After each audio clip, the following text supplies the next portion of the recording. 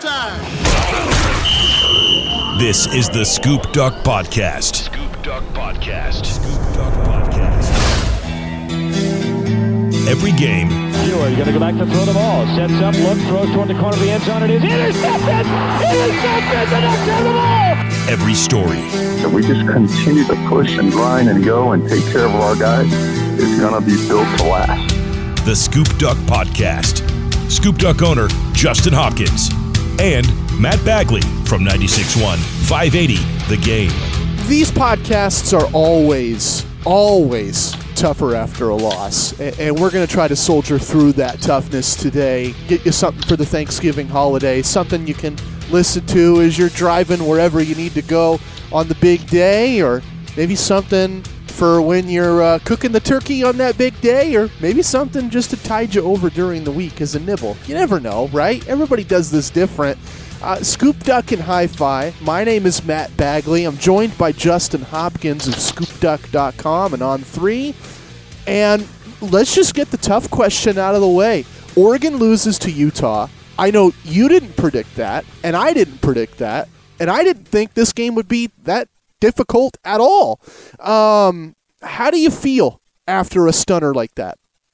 I mean, there's no way to feel other than bad, and not because Oregon lost. I mean, I'm okay with Oregon losing to Utah on the road. Good team. You know, this team's 9-2, which quite frankly is where we expected them to be at this point in time. I know people are grossly forgetting that fact. It's hard to do after what we'll call emotional loss like that, but the team remains 9-2. But you know, the bigger problem looms. It wasn't just a loss; it was a bad loss. You got your butt kicked on both sides of the field. You look like you didn't want to be there. You look like you were going through the motions. Just no passion, no energy, no focus. You were outplayed. You were outcoached. I don't know what else to say. It was just the level of the loss is what stings the most. Again, I could live with taking an L, you know, if that thing finished 38-35 or 24-21 or, you know, something, and it's a close game and they win on a field goal or, you know, something to that effect. But it wasn't even anything like that. It was an ass whooping from the first whistle to the last whistle. And that is 100% flat out inexcusable. Yeah, I think you hit the nail on the head, right? You lose by a field goal. Hey, that's college football. That happens, right? A call here, call there. Think about the Stanford game. You know, they don't call that penalty at the end in Palo Alto, and Oregon wins.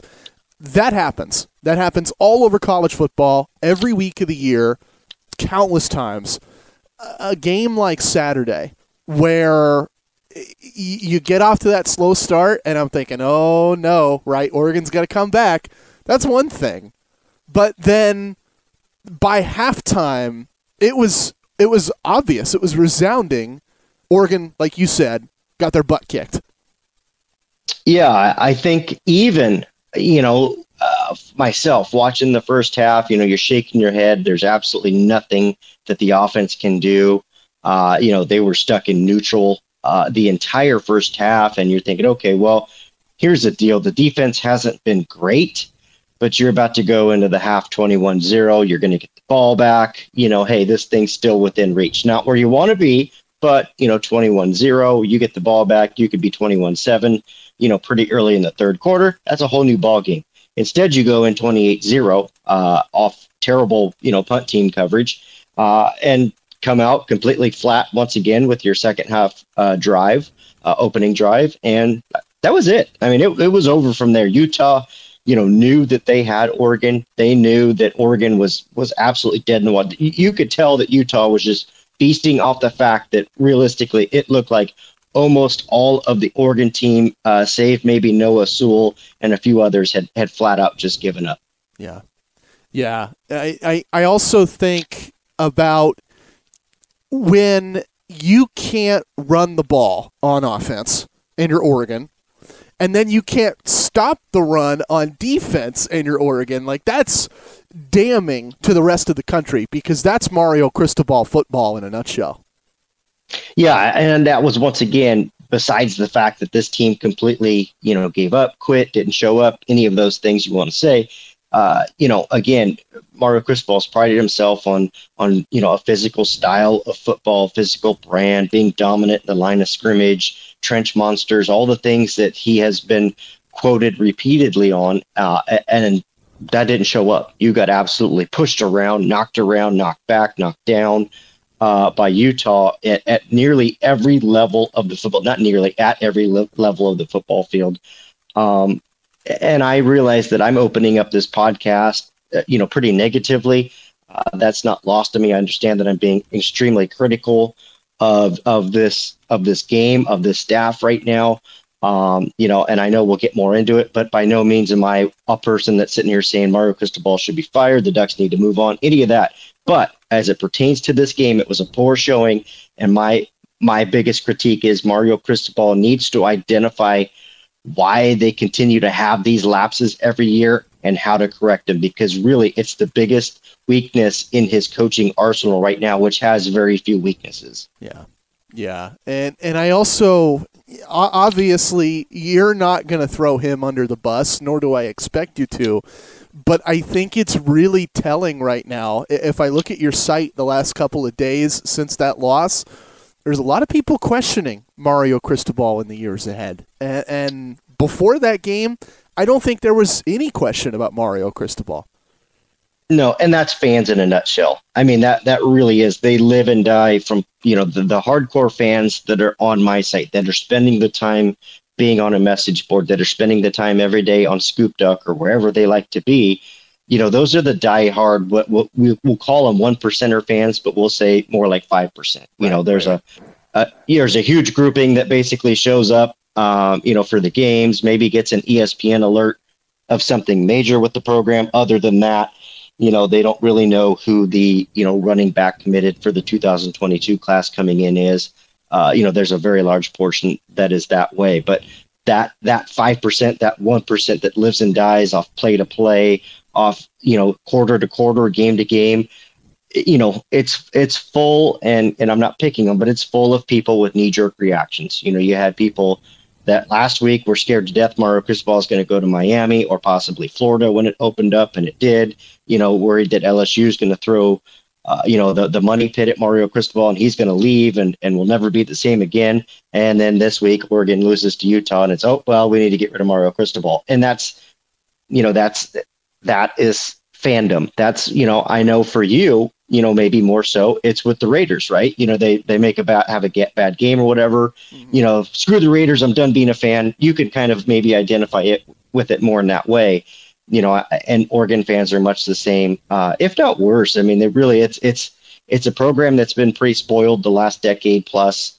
The Chip Kelly years were amazing, some of the best in program history. It seems as though that's when a lot of people jumped on the bandwagon. Some have stayed on with recruiting and the success under Cristobal, but the demand is there. Oregon, if you read the message board, the demand is that Oregon should blow everyone out every week, right? 75-3, and anything less than that is deemed as a failure.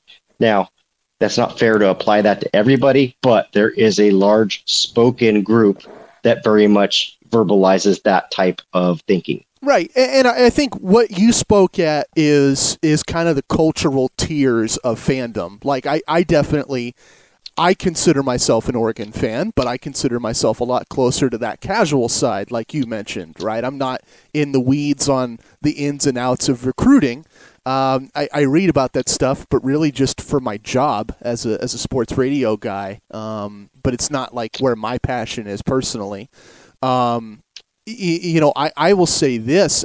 I agree with that assessment from the sense of I'm 29, and I remember as a kid one of my earliest memories of Oregon football is Joey winning the Fiesta Bowl, and so you have that blowout BCS win, and then you have everything that comes after that, right? The Dennis Dixon team that goes into Ann Arbor and whoops on Michigan. You have obviously a pair of national championship appearances and, the greatest college football quarterback of all time in Marcus Mariota. And you have an expectation set that Oregon is going to win a certain way, and that Oregon is going to have a certain amount of wins every year. And I think if you're somebody in that age group or around that age group or someone that, like you said, fell in love with Oregon football around that time, it's really depressing to lose that game that way. Well, and I know I've talked about this before, and I'll bring it up again because it really does bear repeating. I've talked about expectations, managing expectations, setting them. And, to speak on exactly what you just said right now, Matt, the expectations back then were, hey, we got lucky to get to this Fiesta Bowl. I'll be happy if we just, keep it competitive. And then you win, right? So right. The expectation was much lower and you got a much better outcome. Unfortunately, now the expectation is far different. It is that Oregon should beat everyone 70-3, and anything less than that is a failure. And, don't get me wrong, I do see and have some concerns about the way Oregon has won some of their games this year. Clearly, there's obviously problems with the quarterback and the offense and Anthony Brown and things of that nature. I'm not pretending that those things don't exist, but I'm also not going to pretend that Oregon going out and, let's say, beating Arizona, a much worse team than the Ducks, and Oregon wins by 3 points or 7 points or, by golly, even 10 points, heaven forbid. A lot of people will consider that a failure. For me, I kind of look at it and say, like, hey, get the dub, get the win, move on. You are Oregon. You are kicking everybody's butt on the recruiting trail. You're getting everyone's best shot week in and week out. There are a lot of injuries with this team.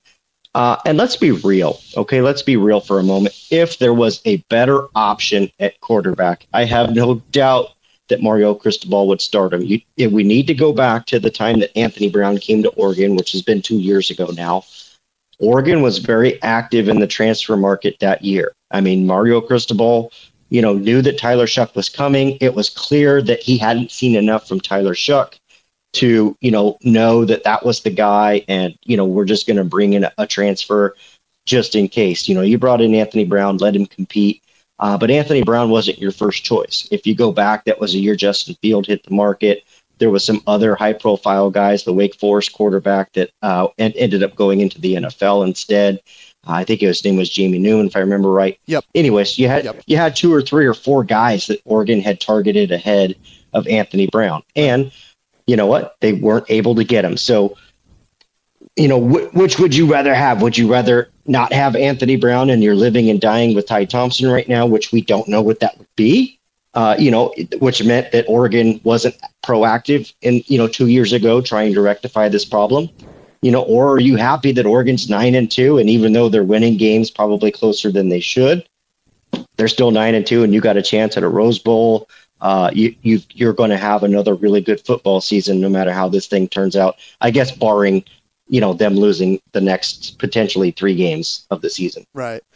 We'll get into what they need to do to get that game on New Year's Day, but I think you hit on a point that's at the front of a lot of fans' minds and something that I've kind of asked you bits and pieces about before.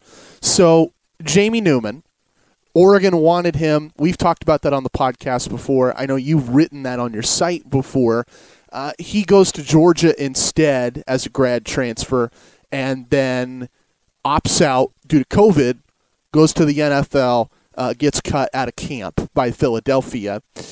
I think about DJ Uiagalelei, now at Clemson. We know Oregon wanted him. That was publicized a lot on your site back in the day. We used to spend like 5 minutes every week talking about the DJU chase.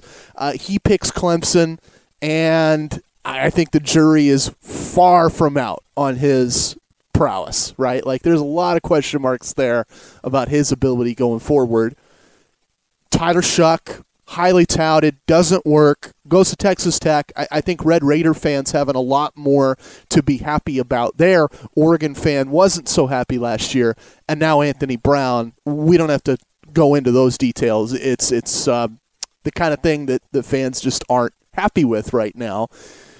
Do you trust Mario Cristobal to recruit quarterbacks at Oregon? Well, I think that I think when it's come to recruiting, at the prep level of quarterbacks, I think Jay Butterfield offers a lot as a quarterback. And I know we don't talk about him very much, but I mean, his arm is second to none on the roster. I will say that without any doubts in my mind. His arm is second to none I believe that, and I said this on a radio show this week. Okay. Joe Moorhead is the current offensive coordinator at Oregon, and he's a great offensive coordinator. The Ducks are lucky to have him. We all know they're not going to have him for a long time. Okay, this could be the last year. Maybe you're lucky to squeak one more year out of him. I don't know. He's going to be a head coach somewhere. For starters, he's not going to be the head coach at Washington, but he'll get an offer, and he more than likely, I'm going to guess he'll probably take it. I think he wants to be a head coach. Where I'm going with this is, right now, you have an offensive coordinator in Joe Moorhead that has been given total control of the offense, that has been given total control of the quarterback that he wants to start, and he's riding Anthony Brown. Now, there's a number of reasons for this. He prefers a dual threat quarterback. I don't think anybody can dispute that. He likes a quarterback that can run. He loves having that weapon in his offense, and he utilizes it. Anthony Brown is terrific at that. As much as he gives away as a passer, he more than makes up as a runner because he's a willing runner. He's a tough runner. He's almost like having a fullback out there because he's nearly 240 pounds. So there's something to be said for that. Now, my point is, back to Jay Butterfield, who knows who your offensive coordinator is next year? It might not be Joe Moorhead. And that next offensive coordinator might prefer the pure passer. You might see Oregon's offense adjust once again because they've hired a new offensive coordinator. Now, obviously, I'm projecting and I'm looking ahead. The point is this: you've established a pretty good quarterback room through recruiting. You went and got Jay Butterfield a couple years ago. I think he's a good quarterback. If he's not playing for Oregon next year, and I have no ill will, if he seeks a transfer, as I think he could and probably should, he's going to be a good quarterback for somebody. I think the Ducks are going to not like facing him. But you've got that passer style guy in the quarterback room. Then you've got Ty Thompson that comes in. Highly touted, 5-star guy. He's a dual threat, but he's not just a runner. The guy can throw. He can kind of do both. He might just kind of be that, that middle of the road guy where he can do both okay. Maybe he's not an elite passer and not an elite runner, but, if he can just obviously manage a game, you can win football games because we know the Ducks can run the ball. And then I think you've got Ashford, who's kind of the pure upside athlete, the guy that could really run, the guy that could be very dynamic in your offense, a hell of an athlete. I think you've got 3 different guys in that room. And right now, I think what we're seeing is Anthony Brown's the most polished. I know he's a 6-year guy. He's got a lot of experience. We all know that. There's something to be said for that. And I think that's been a huge factor of the Ducks' success on the road with Anthony Brown this year at quarterback. I don't know that you get that with the other guys. Again, I've said this a million times. I'll keep saying it. There's no doubt in my mind that if Mario Cristobal was at practice and saw that there was a better quarterback option for them that guaranteed them a win, that he would assert himself over Joe Moorhead and say, bro, we're starting that guy, right. Get him ready. Right. And I think that's where you're at. If you're upset that Anthony Brown is starting, then, I don't know what to tell you, but it seems as though at least the staff tried. And unfortunately, this is just where they're at now. I think they've done a good job recruiting the position in the last 2 or 3 years. But again, there was a huge void in between the Mariota to Herbert transition, and then from the Herbert to where we are now transition, you missed a couple of years there as well. So I think some of those past mistakes have come to haunt Oregon a little bit. I do think, just like the wide receiver room, Mario Cristobal is trying to fix that, but it's just unfortunately not an instant recipe, because your point about DJU makes it a really good point. I mean, DJU, highly touted 5-star, everybody thought he was the next coming of Cam Newton. And honestly, Clemson sucks. Okay, they're not very good. They're having a terrible year. He is a part of that. I'm not going to put all the blame on him, but he hasn't shown those glimpses of being the elite quarterback that everyone expected him to be. Had Oregon gotten him, I mean, are you 9-2 right now? If Oregon's starting DJU this year, are you 9-2 right now? Not even close. Not even close. Right. And so again, these are big figure decisions that you and I don't have to make. But of course, like everybody else, we sit here and nitpick them because we're, on the couch at home watching the game. Right. So you talk about how Moorhead wants a dual threat guy, and I agree with you. I think that's the gist of his offense, a dual threat guy, really, especially in short yardage, 3rd and short, say 3rd and 5 at the most, I think really gives you an added threat in that system. If Moorhead leaves, and there's been a lot of talk about that, right? A lot of college football jobs are going to be open very soon, if not already, and there's a high likelihood he gets an offer to take one of those jobs. Let's say Joe Moorhead leaves. Does Jay Butterfield take starting reps? Does Robbie Ashford take starting reps? Does Ty Thompson get that jersey and get ready to play Georgia in September? Yeah, I mean, we don't know, right? I mean, we don't know what the next offensive coordinator is going to do. I think that it's very fair to say when people say that, Mario Cristobal has probably given his OCs a bit of, hey, we want this to be our identity. Let's make sure we are committed to running the football. But Mario Cristobal doesn't micromanage the offense. It's a very big misconception amongst Oregon fans. Sure, just like any coach out there, when they hire a DC or they hire an OC, hey, look, this is kind of our calling card. This is kind of our staple. This is how we're built from a recruiting standpoint, from a personnel standpoint. Let's try and adopt something similar like this. But again, you're also going to go ahead and during the hiring process, that's going to be part of the vetting process. You're going to let them know, your calling card, what you do, and you're going to make sure that they know that when they're getting the job, that's going to be a factor. So I have no doubt that Mario Cristobal's, mentioned that to Joe Moorhead. But again, I know for a fact he doesn't go sit in a lot of the offensive meetings. He's not in there, telling them what they, have to do and when they have to run the ball and how often.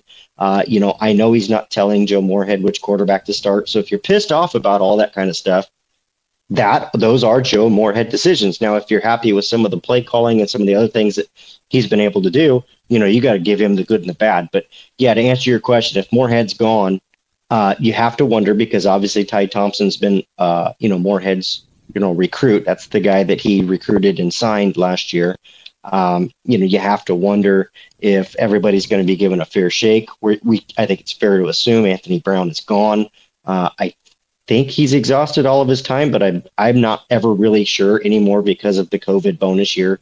It really throws a wrench in that. But again, you got to assume from that room that the next OC, I don't know, if they come in and they favor a passer, it's not unfathomable to think that if Jay Butterfield stays, he might be the guy. But right. Again, we're going down a road here, which is, it's not far fetched, but it's a couple moves removed from now. So I guess we'll kind of see how that develops. And like you said, there's going to be the coaching carousel continues to be spinning out of absolute control. And I think it's very naive to think that Joe Moorhead's not going to get an opportunity that might at least pique his interest at some point in the next month or two. Oh, yeah, no doubt. Hey, you make that reference about how you're not sure if AB has any eligibility left. I'm in the same boat just because, when I was at Oregon Tech, I think I failed like 4 different math classes. So I don't pretend to have a strong suit in math and in counting. I can count to 6. Often in college football, I don't have to count to 7. So I think AB has no more years eligible, but we'll see, right? Well, we'll just get there when we get there. I want to answer some of the questions that you got from listeners today. You put up this thread on your site, and we got a bunch of responses. I won't have time to get to them all, but some of the ones that I think kind of steer us in a great direction here. We'll start with one of them. Joe, I'm not gonna lie, I'm a little bit worried because I posted that and I never looked in that thread again. So good. I honestly have no idea what you're about to throw at me. I like that though, and behind the scenes a little bit. That means spontaneity. That means he's getting this for the first time. He doesn't have a script prepared. He doesn't have any notes on it. I think that makes for a better podcast. JoJo317 asks, how confident are you that the Ducks will be better or worse next year? And I want to spin off that. Just, will Oregon be better or worse next year? That's a terrific question. I'm not going to lie. That's a really good one and a great one to lead with. I'll circle back to what I've said even prior to the start of this season. I felt that next year was Oregon's best shot. Now, I understand you're probably going to lose Kayvon Thibodeau this year. I understand that you're going to probably more than likely lose Mikal Wright this year. You got a couple pieces that are going to go away here and there, but not a lot. Now, don't get me wrong. Mikal Wright and Kayvon Thibodeau, those are losses. Those are dudes. Those are first or second round looking type of players that you don't like to lose. But I do argue, I do maintain, I do think that Oregon has recruited, and I will say overall better in the last 2 years. And I just mean that, position group by position group. I think they've recruited better. I think they're deeper. I still think that you're seeing, a lot of these, like Noah Sewell's a dude, right? Well, he's still only 2 years in the program, and one of them was a stupid, wild COVID year. He only got 5 or 6 games in. So I still think you're seeing him scratching the surface of where he could be. Justin Flo, if you get him back, that's a big addition. I also think that now I want to say this carefully, okay? I want to say this the right way. I think that given that you take that time period, and when I'm saying this, I was saying this in August, okay? And you extend that time period over a year to next August, I think Ty Thompson, Jay Butterfield, Robbie Ashford will be better quarterbacks at that point than Anthony Brown is. I'm not saying they are today. Obviously, they must not be, or I think we'd see them starting. But I think you give them that year, that spring ball that's going to come up, that winter workouts that's going to come up. They'll do some summer workouts next year, and then you're going to give them fall camp next year. At that point, you will see a better quarterback situation at Oregon, regardless of which one of those three it is. So I feel better about this team heading into next year than I did this year. And again, injuries can derail that. If there's a loss at offensive coordinator, you have to hope that that's able to gel and come together pretty quickly. And not to mention, there's that big ugly game against Georgia to start the season next year. Yeah. But, I love those games. I do think, as we've seen this year, although Oregon was able to beat Ohio State, I still think should Oregon go to Georgia next year and lose to Georgia early in the season, they can survive and withstand that depending on how the rest of their season goes. So that's my really long-winded answer, but that was also a really good question. Following up on that, D. Strahan asked, outside of Bama and Ohio State, how do you compare the overall state and trajectory of Duck football to the other top programs across the country? Well, here's my example. Nick Saban is the benchmark, right? As a coach, you're chasing Nick Saban. What he's been able to do, for how long and the level he's been able to do it is remarkable. Now, we have to think back. Nick Saban didn't start out as the GOAT as he is now. That's something that really has been refined over years. He had some poor experience in the NFL. He was able to come back into college. And even then, he got Alabama going, pretty quickly. He was set up pretty well too, but he got Alabama going pretty quickly. But that was, what was that, 15 years into his head coaching career? Right. I'm not looking, but I'm guessing that I'm pretty close there. Ultimately, in my opinion, you're still in like year 4 or year 5 of Mario Cristobal's head coaching career. He's going to get better. The things that I remarked about earlier that concern me, these flop games like we saw against Utah and the lack of preparation and some of those things, he's going to get better at them. I don't know what Mario Cristobal hasn't done to show that he's not afraid to handle the weak areas of this program. Hey, if a certain room isn't very good at Oregon, he's not afraid to get rid of that position coach. He's not afraid to go out and recruit that position and make it better. The academic support for this program wasn't all that good for a while. He went out and elevated it. The strength and conditioning program needed an overhaul, which he identified day one of his arrival. He went out and has made it the premier, strength and conditioning program west of Texas. He's done all those things. I still think he's relatively young overall. I still think there's a lot to learn. He's playing some pretty big boy football. And my best my best example is this. When Kirby Smart went to Georgia, people weren't sure that he was going to make it. There was 2 or 3 years there where, people started to say, Kirby Smart, he's doing good, but he's not doing great. He honestly, 2 years ago, there were people that thought he might not survive it. And, now granted, he's having a terrific year this year with Georgia. But again, that wasn't an overnight success for him. And honestly, it's hard to compare Kirby Smart and Mario Cristobal because the resources are vastly different. And I know that Phil Knight's at Oregon, but you got to look at the recruiting budget that Georgia spends on recruiting. You have to look at that they have more 5-stars on their roster than the entire Pac-12 has. That's a whole different animal. And I think Kirby Smart said it best. I don't really have to coach all that much when I've got as much talent on the field as I do. And he does.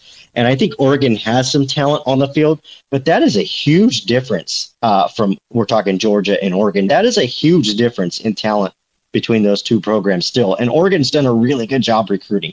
So I do think that the trajectory is going the right way.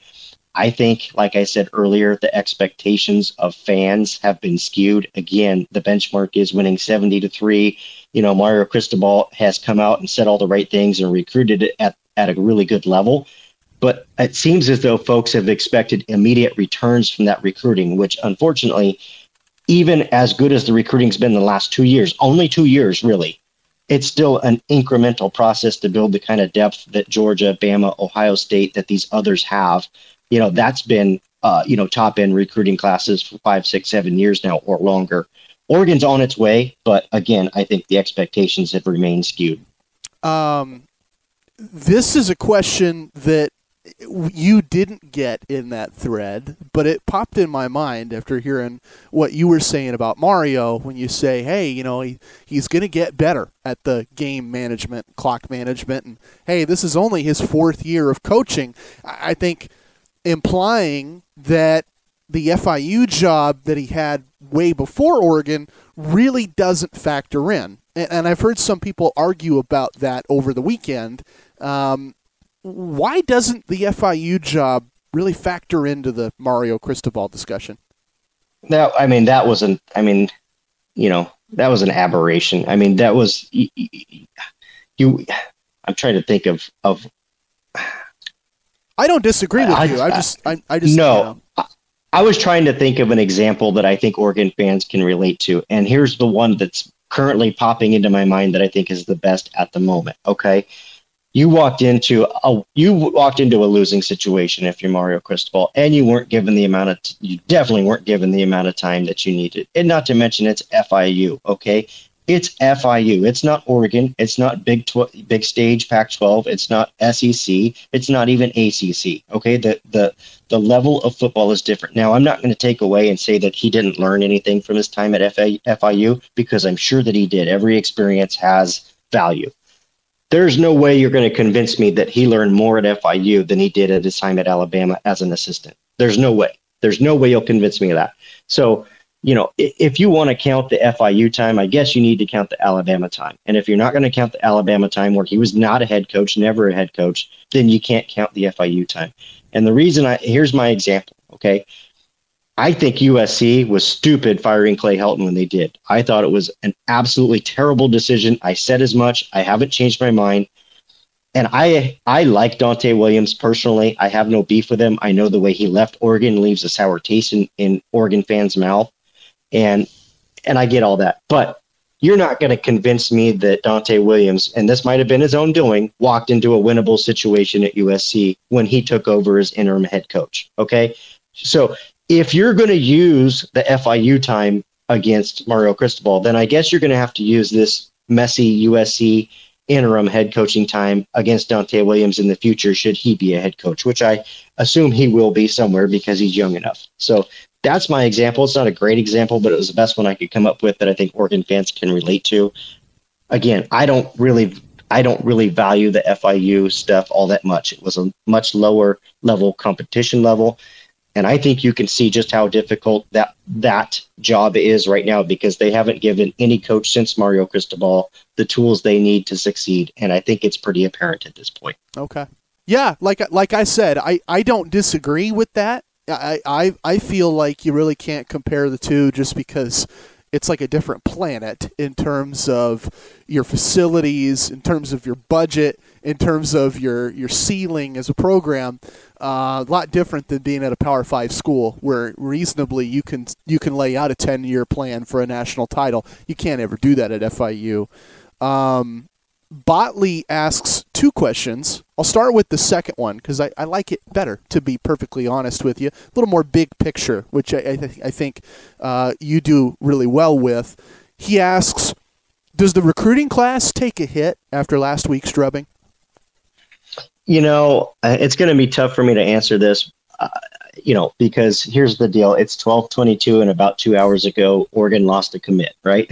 Percy Lewis decommitted from Oregon. Right. But really, I mean, that by no means was a byproduct of the loss to Utah. That's one we've been talking about for, 6 months now. He committed back in March, and, about 3 months after that, everybody in the SEC started coming after him, and he said he was taking visits. So everybody's been concerned since that time. So, to answer that fairly, and again, I'm at least acknowledging that took place, so it's going to be convenient for people to pin that against me. No. Recruiting isn't, these guys aren't looking at wins and losses. Right now, these guys are looking that Oregon is 9-2 with a chance to repeat, as Pac-12 champions. However you want to count last year, doesn't matter. Going to repeat as Pac-12 champions. Still vying for a chance at the Rose Bowl, has spent nearly the entire year in a position of competing for a playoff spot. That's what they see. This is a trajectory thing for them. This is, and not to mention, here's another point, okay? These guys are all being recruited by some big schools. Well, guess what? A lot of these big schools are firing their coaches, and I don't envision that Mario Cristobal's going anywhere. So, that's another bullet point for Oregon is that, hey, their stability. I think I get the feeling, and this is not off any inside information at all, this is my gut, that we're going to see Oregon put out probably its strongest showing or commitment to keeping Mario Cristobal long-term in this late season or off season, whatever the case might be. I think there's I think Mario Cristobal likes Oregon. His family likes being there. He has a great relationship with Phil Knight. He respects the fact that Phil Knight is involved but hands off. He respects the fact that there's only a couple boosters that you really have to answer to for the most part, not a whole lot of talking heads. And I think there's a lot for both sides there. And I think that commitment, I think the fact that Oregon's trajectory continues to go up regardless of what happened in Salt Lake City last Saturday, that's a pretty easy sell. Now, I don't think there will be any shakeup from this. I never do when it comes to a big loss because, again, recruits aren't there, looking at wins and losses. They don't come out of a visit thinking, oh, man, Oregon lost 37-3. I'm not going there now. That typically doesn't happen. Okay. The second question they asked, and this is, I think, more about the game Saturday against Oregon State. If Oregon were down at the half, does Ty Thompson make an appearance? Is there any scenario where you see him come in? I mean, I guess you gotta look. This is a tough one, and here's why I'm going to say it's a tough one. So far, Mario Cristobal's been steadfast that the team is behind Anthony Brown. Now, if there's a change, obviously that means that there was a commitment earlier this week, and you and I recording this on Tuesday. There's a commitment to say, hey, look, get both quarterbacks ready.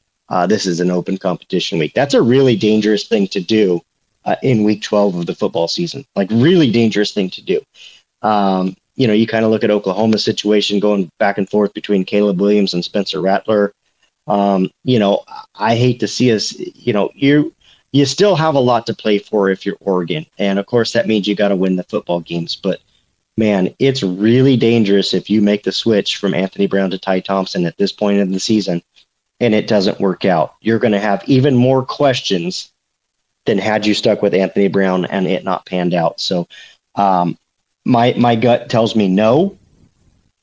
I don't believe so. I think one of the lessons that Mario Cristobal learned from last year was when we saw the late season flip-flopping from Tyler Shuck to Anthony Brown, which he did do in the bowl game. And I think it ultimately didn't help Oregon one bit. I think there was a lesson there. And I give Mario Cristobal credit for learning from his lessons. I don't think he does it, but I don't know if Anthony Brown goes out there and plays as poorly as he did as last week, I suppose all bets are off the table at that point. Yeah. And just kind of thinking about, it's almost like worst case scenario, like we're doomsday planning here. If Oregon loses on Saturday, you talk about the trajectory of this team, and recruits don't really care when you lose one game. If they go back-to-back and it drops them out of the Pac-12 title picture, how does that impact Oregon going forward? Well, I don't know. That's a good question. I don't really like to think of that because I'm a pretty positive person. Right. But I won't kid myself and pretend that it's not. I won't kid myself and pretend that it's out of the realm, because let's be real. Oregon State's a really good team. Jonathan Smith's team is playing at a high level. They're a potent offense. You're going to get their best shot. They're going to come to play. There's nothing better than, say, like when you're Utah and you get to play the spoiler, or when you're Oregon State and you get to play the spoiler, because that's very much what's on the line for them. Yeah, I don't know. A second loss, and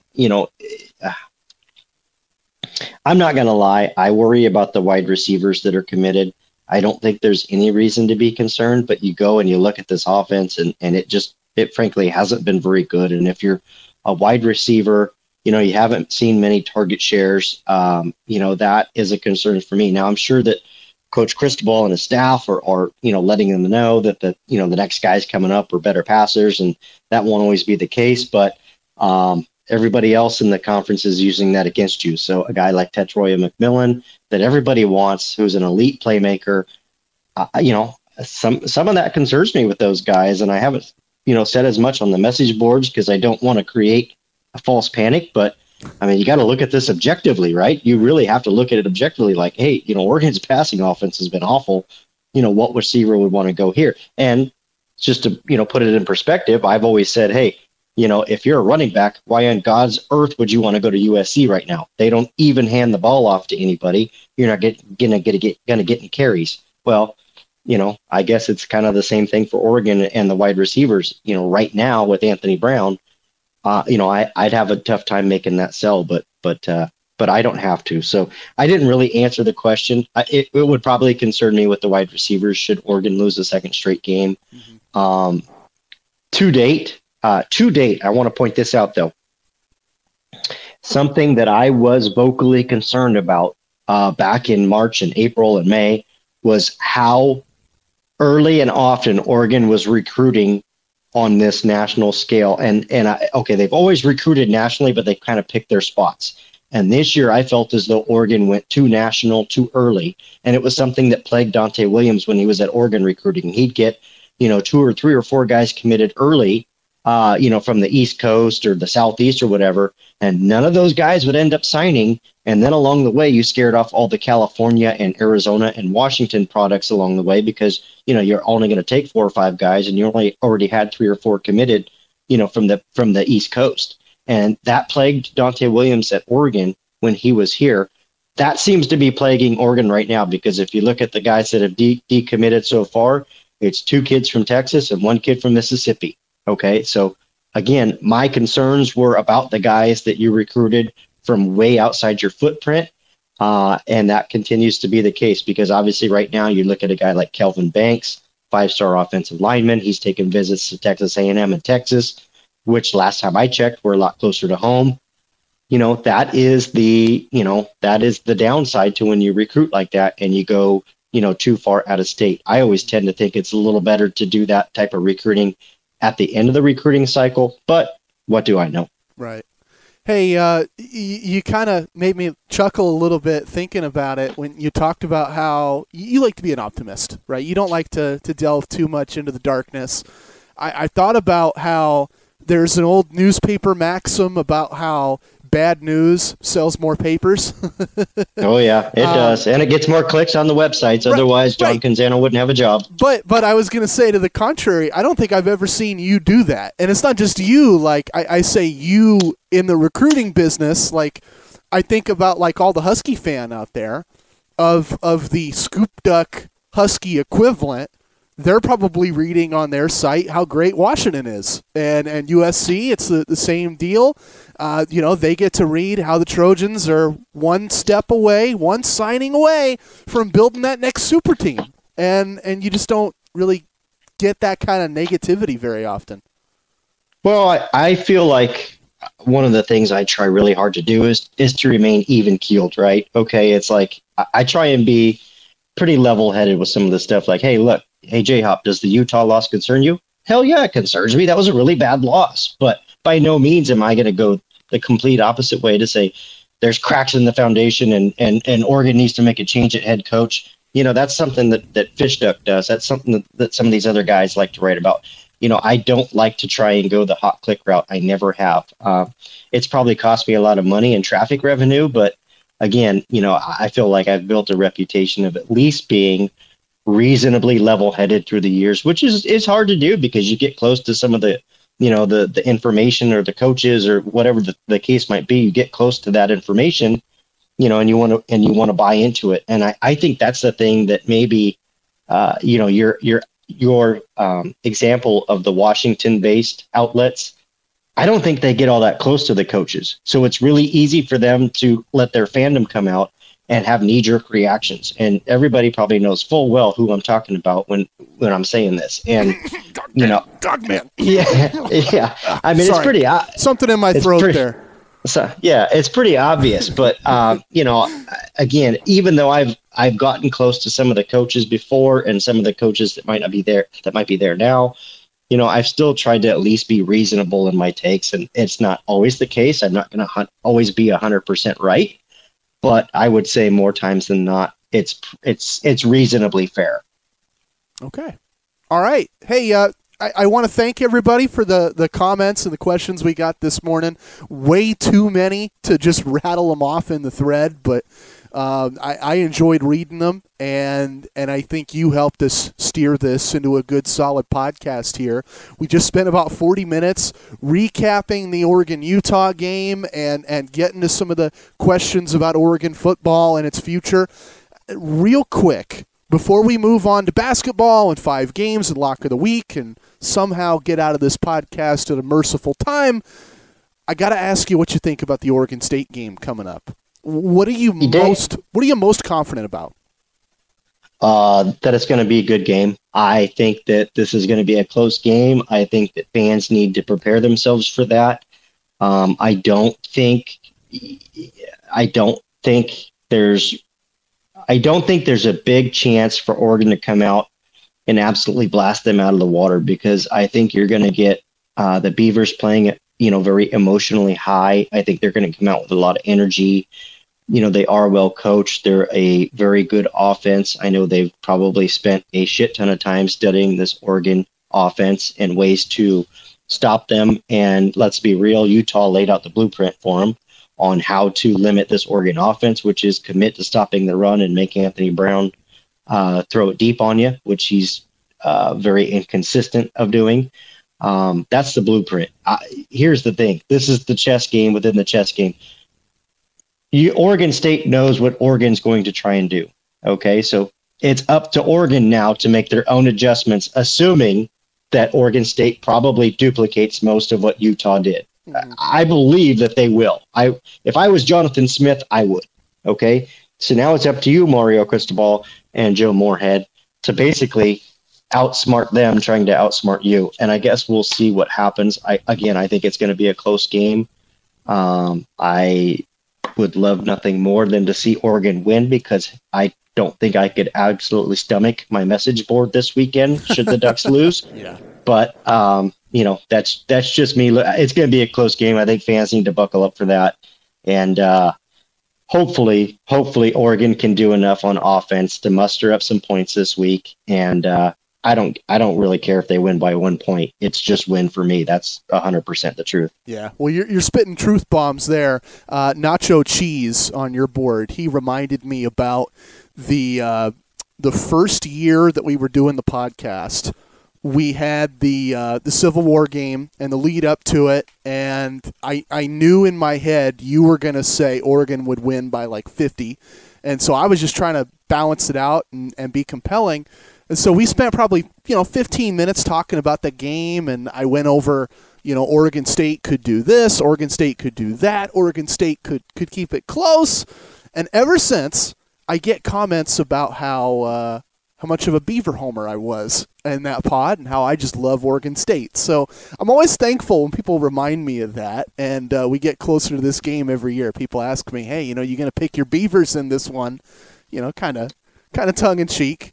I'm not going to pick the Beavers, but I agree with you. I think it's going to be really close because Oregon's weakness Saturday, they couldn't stop the run.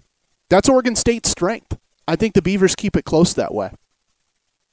Well, and the irony of what you said is the fact that I've been one of the most complimentary people towards Jonathan Smith the last 2 years of any media out there, even more so than a lot of the Oregon State fans. And, everybody's finally catching on like, hey, he actually knows what the heck he's doing. And it's like, yeah, he has put together the best program that you can have at this point in his career. And I say that in terms of, that thing was a disaster when he showed up.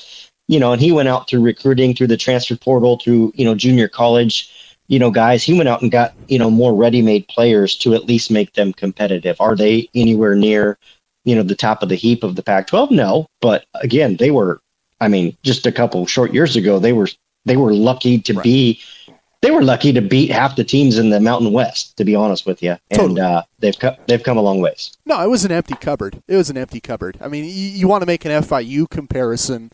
That might be it. Oregon State was a Pac-12 team in name only when Jonathan Smith took that program over. I feel like, I could ask you another hour's worth of football questions. I don't have time, and I don't think you have time either. Do you want to jump ahead to basketball? Yeah, just a minute or two on basketball, and shoot, man, we're almost near an hour already. So yeah, let's kick it up a drive. Yeah. We'll try to hit the fast forward button here. Let's play some basketball! All right, taping this on a Tuesday afternoon. So the men are in Maui. No, scratch that. They're in Vegas at the Maui Invitational. And, I think that's a little strange, personally. But it is what it is, right? 2021, still a pandemic. How do you feel about it? It's a Maui setting in Vegas. That's right, what it is. Right. Yeah. Aloha from the desert. Yeah. How do you feel about the Oregon men, week 3 of the year? Still finding themselves. I know that here we are, you and I recording this on a Tuesday, Monday night. They played Chaminade. I watched some of it. It was nice to see Nate Biddle out there and Isaac Johnson out there. I thought Johnson looked really good. That's a guy that seems to be really getting more comfortable with the speed, with his role on the team. And just to think about the fact that Oregon was able to have 2 7-footers out there, and neither of them were, Kepning and Dante. And just to think of how, tall this Oregon team is. I thought, Harmon looked great. It certainly seems like he's starting to find his offensive rhythm a little bit. I think that's going to be kind of the X factor, if you will, with this team is having the ability to let Harmon not really need to be a defensive guy and kind of just letting him be a little bit selfish on the offensive end and getting some points, which he's more than capable of doing. We know that Will Richardson's a great player, and I think he demonstrated once again, why he's a great floor general. And that's one of the things, if you go back to all the teams that have success in March and through March Madness, they have a great point guard, a veteran point guard, a great leader there. They have some size and they have an experienced coach. And,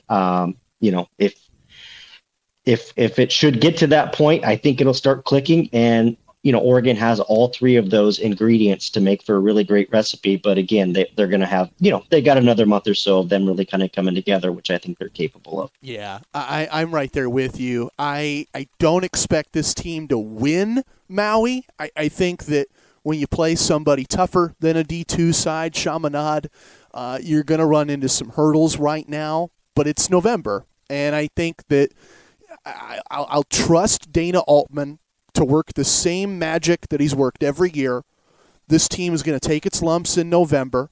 This team is not going to teach us a lot when they play Montana next week and when they play UC Riverside, UC Davis, and some of these minnows. But as we get into Pac-12 play next month and certainly into February and March, later end of the year, when you want to be on that upward trajectory, I trust that this team has all those pieces to be on that trajectory. Yeah, again, like I said, I think you've got all the ingredients. I think it's going to be nice that Will Richardson's not going to be counted on, to pour it in the bucket. He can just, lead the offense. I think that's key. I think being able to rebound effectively, which I think the Ducks will do. Those are all things. I know that we're not that far removed from the ass kicking that was BYU. But again, I think I think that's part of the learning process for this young team. And I know that maybe they're not young in terms of age, but they are young in terms of playing together as a team. You got a lot of different parts in there. So, I'm not forgetting that, BYU wasn't long ago, about a week ago. And I'm well aware that was not a very positive outcome. Right. But, I think that's the kind of stuff Dana Altman uses to get his team going. Oh, no doubt. And I just want to point this out, too. Kind of a grass is always greener thing. Would you rather lose to BYU, top 25 team, or would you rather lose to Samford and Princeton? Because that's what happened to Oregon State. Like, Oregon State is not a bad team. They won the Pac-12 title last year. They went to the Elite Eight last year, and they've lost their last 4, including 3 of those last 4 against schools outside power conferences. That's bad. Well, it is. It's really bad. And let's be real. This isn't just about basketball, but it is about basketball too. What do you learn the most from? Do you learn the most from an ass kicking that, the other team had no answer for anything you were doing? Or do you learn from getting your butt handed to you, from a team that's pretty good that shows you your weaknesses? And that's exactly what BYU did to Oregon. Hey, look, this is where you need to get better, Oregon. These are the areas you need to get better. Your effort needs to be better. Your rebounding needs to be better. There were a number of things that BYU showed Oregon. And again, let's not forget it's only November. So, I'd rather take that lesson in November than take that lesson in February. So I think there was a lot of value to it. There's a lot of value to mistakes in life in general. That's when you tend to learn the most. So I think that it was a good thing for the Ducks overall. Okay. I am going to beg and plead for forgiveness from everybody. I know we got a ton of diehard Oregon women's basketball fans out there. I want to skip ahead to 5 games just because we've already crossed the hour mark here. I promise you we'll go heavy on the ladies next week. Well, and let's do this in fairness, okay? This is not the Oregon women's team we're going to see all year. No, they are down. They are down starters. This is this is quote unquote the not all the way, but this is the scout team out there, trying to survive and play basketball. So I just don't know that there's a lot of value for you and I to go over the women's basketball team and what we've seen from them the last week. It's not fair to them. And again, I mean, if you don't trust in Kelly Graves at this point, I don't know what to tell you. Our little, 2.5 minute segment on women's basketball, losing down 3 or 4 starters to a pretty good USF team and to a really good South Carolina team probably isn't going to change your mind on that. So yeah, let's talk about them in the next week or two when they're looking a little bit more like normal. Yeah. Again, similar comparison here. I'd rather have a team that loses to a top 25 than a team that loses to a minnow. Ducks lose a pair to ranked schools. I trust in Kelly Graves. He'll right the ship. UC Davis, Portland, Long Beach, bunch of teams here are going to whoop on in the weeks ahead. Let's get into 5 games.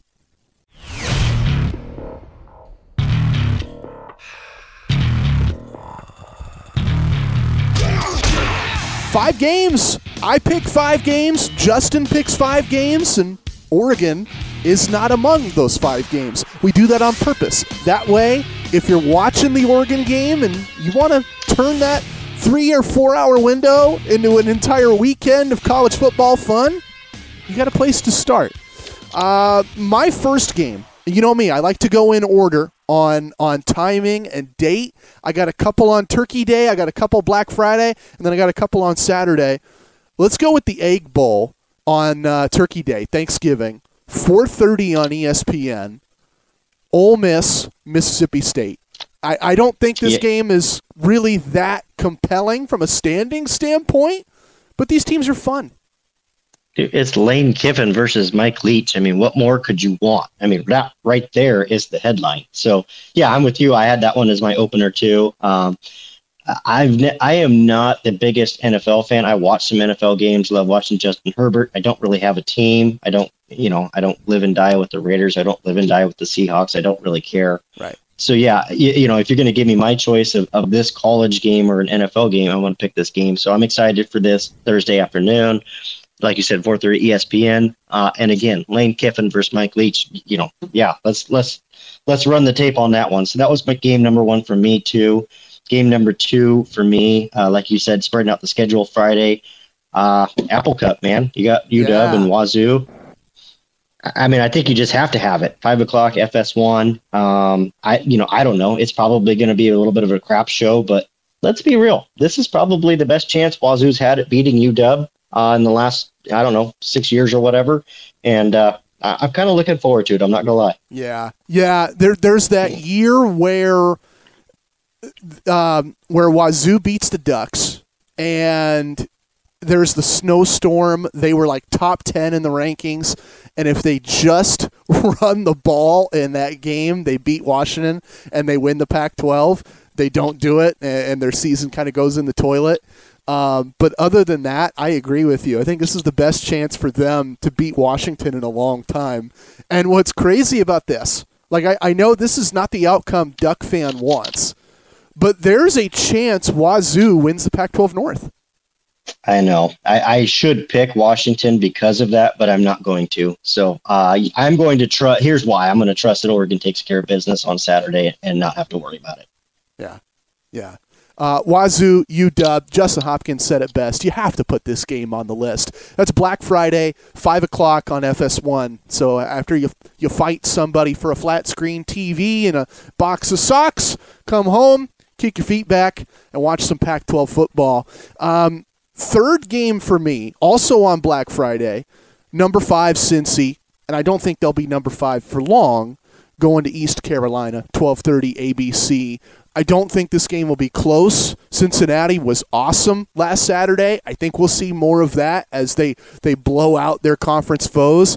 But I just want to see them win because I think if Oregon doesn't reach the playoff, which they won't now, Cincinnati reaching the playoff is the single coolest outcome for college football. Yeah, I didn't list this one because I think Cincinnati's going to boat race them. But, I guess to your point, it does have a little bit bigger implications for them. So it's certainly worth watching, but I don't think many fans want to consider the playoff at this point in time anymore. I went with Ohio State, Michigan. I think you have to. That seems to be a no-brainer, at least probably for me, and I'm going to guess for you. Yeah. So that was game number 3, 9 o'clock on Fox, Saturday morning, Ohio State, Michigan. Should be a good one. Yeah, I had that one too. I mean, case in point, this is how important these games are. It's just really easy for us to match this week. 9 a.m. Fox, 2 top 10 teams. The simplest way to put this is the winner goes to the college football playoff. Yeah, no, and here's the thing. I said it last week. I'll say it again. Ohio State beat the crap out of Michigan State, which I figured was coming. I think they're going to do the same to Michigan this week too. Yeah. Boy, man, that was the only thing I could think of after watching that game. Ohio State putting up 7 touchdowns at halftime. Ridiculous.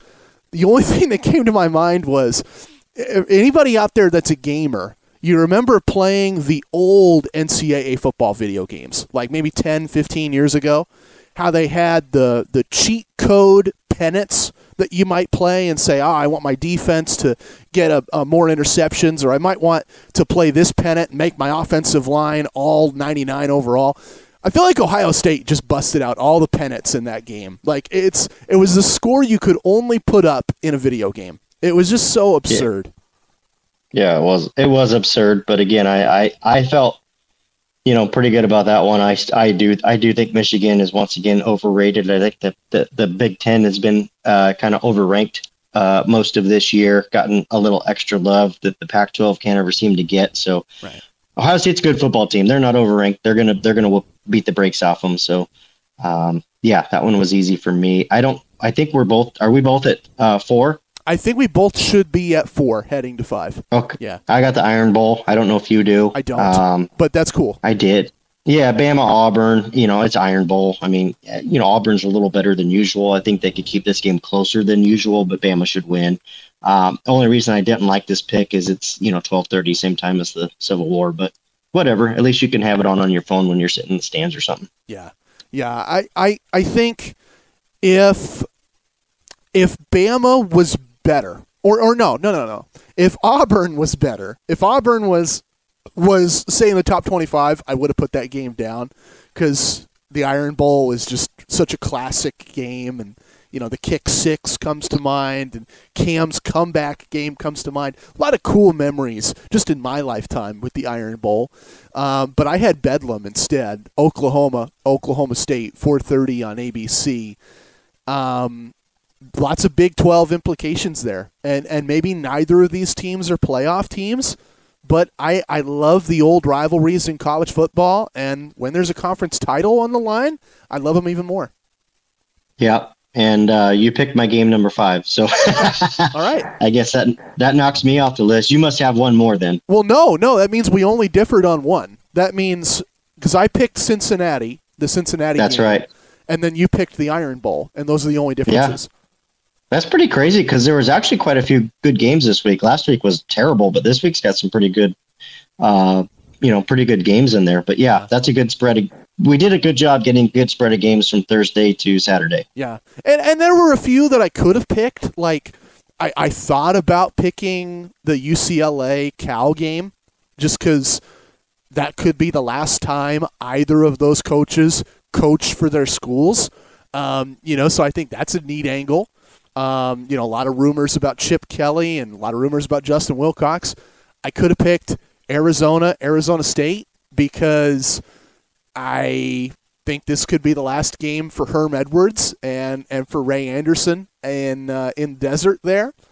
But ultimately, I think the most compelling games in the Pac-12 are the ones we picked, and then the most compelling games nationally are all either teams trying to get in the playoff or teams trying to win their conference. Yep. Yeah. No, it's it's a really, really fun week of college football. Obviously, there's more on the line towards the end of the season, so it should be a fun next couple of weeks here for sure. Yeah. Okay. Those are our 5 games, and that's probably going to be the last time we do the 5 games for a while, just with the bowl season and conference championship season coming up shortly too. Let's move on to Lock of the Week, and then we'll wrap the pod. Okay, Lock of the Week. We're going to have a prediction we're so confident about that we lock it in. And I'm going to kind of cheat with this one. Justin talked about it earlier, and I kind of settled on this all day. The line for this game started Oregon minus 13. And I think it's crazy. I'm glad to see that Vegas, cooler heads have prevailed. That line has plummeted. It's a 1-score margin. And I think it's going to stay that way. My lock for this game is it will be a one-possession game, a last score wins kind of game. I think field goal difference. This one's going to be tight. That's my lock of the week. That's okay. Interesting. So I went. Here's where I'm at. So 2 weeks ago, it's highly discussed that Noah Sewell, all-star linebacker, super stud, doesn't record any statistics in a game. He was in the game, played all the snaps, didn't really get any tackles, so to speak. There was not a lot made about it, but there was a fair amount made about it.